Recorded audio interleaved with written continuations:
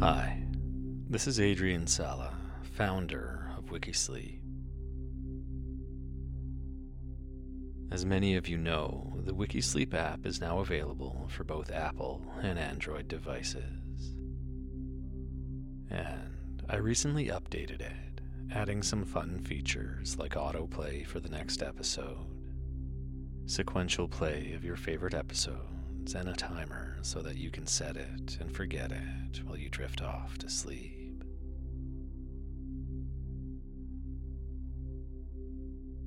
I wanted to mention that I am removing ads from the podcast because I know how disruptive they are.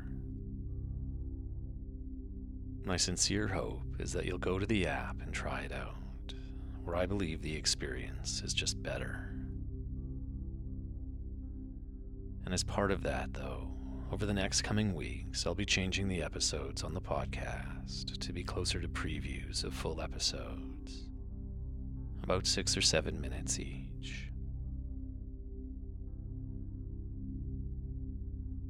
If you'd like to hear this and every other episode in its entirety, they're available on the app, and you can access that by visiting wikisleep.com. It's simple to download and get started, and there's a free trial so you can test it out at no cost today. Anyway, I encourage you to get the app, and in the meantime, I hope you get some rest and enjoy this episode.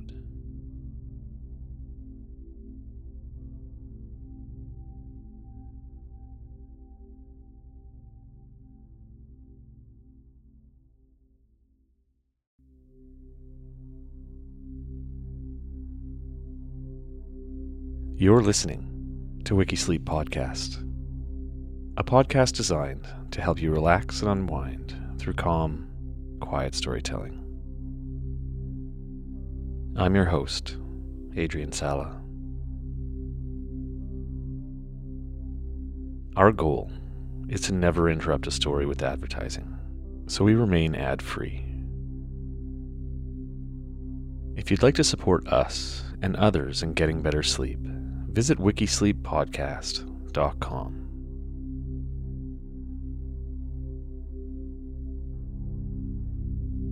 Today's episode, The Cask of Amontadillo by Edgar Allan Poe.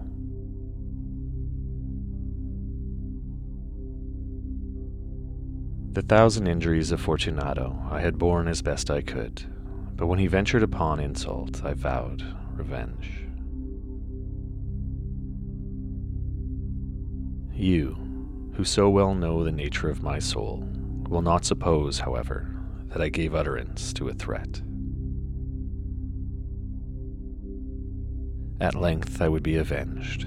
This was a point definitely settled, but the very definitiveness with which it was resolved precluded the idea of risk. I must not only punish, but punish with impunity. A wrong is unredressed when retribution overtakes its redresser. It is equally unredressed when the avenger fails to make himself felt as such to him who has done the wrong. It must be understood that neither by word nor deed had I given Fortunato cause to doubt my goodwill. I continued, as was my wont, to smile in his face, and he did not perceive that my smile now was at the thought of his immolation. He had a weak point, this Fortunato. Although in other regards he was a man to be respected and even feared. He prided himself on his connoisseurship of wine. Few Italians have the true virtuoso spirit. For the most part, their enthusiasm is adopted to suit the time and opportunity, to practice imposture upon the British and Austrian millionaires. In painting and gemmery, Fortunato, like his countrymen, was a quack. But in the matter of old wines, he was sincere. In this respect, I did not differ from him materially. I was skillful in the Italian vintages myself, and bought largely whenever I could. It was about dusk, one evening during the supreme madness of the carnival season, that I encountered my friend. He accosted me with excessive warmth, for he had been drinking much. The man wore motley. He had on a tight-fitting party-striped dress, and his head was surmounted by the conical cap and bells. I was so pleased to see him that I thought I should never have done wringing his hand. I said to him, "My dear Fortunato, you were luckily met. How remarkably well you were looking today.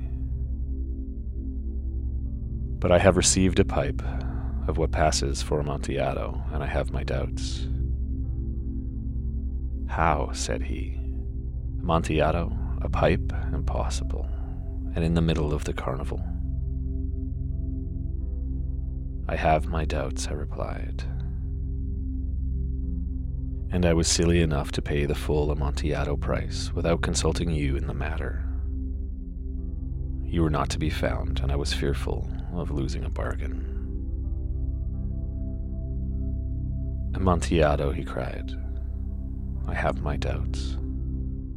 Amontadillo, I must satisfy them." "Amontadillo," he cried again. "As you are engaged, I am on my way to Lucchesi. If anyone has a critical turn, it is he. He will tell me. Lucchesi cannot tell Amontadillo from sherry. And yet some fools will have it that his taste is a match for your own," I replied. "Come, let us go." "Whither?" I asked. "To your vaults." "My friend, no. I will not impose on your good nature. I perceive you have an engagement, Lucchesi." "I have no engagement. Come." "My friend, no," I said. "It is not the engagement, but the severe cold with which I perceive you are afflicted. The vaults are insufferably damp. They are encrusted with nitre." "Let us go, nevertheless." "The cold is merely nothing. Amontadillo, you have been imposed upon. And as for Lucchesi, he cannot distinguish sherry from Amontadillo." Thus speaking, Fortunato possessed himself of my arm. Putting on a mask of black silk and drawing a roquelaire closely about my person, I suffered him to hurry me to my palazzo.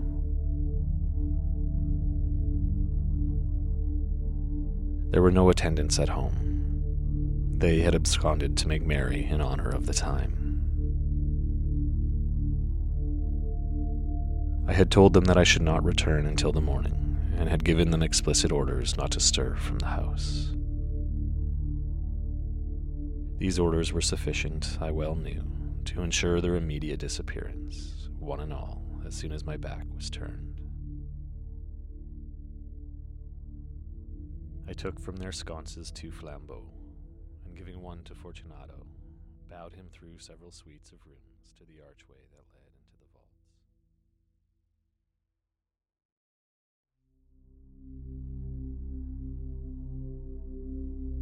If you're enjoying this WikiSleep story and would like to hear it in its entirety, full episodes are available on the WikiSleep app, where there is so much more to help you get to sleep.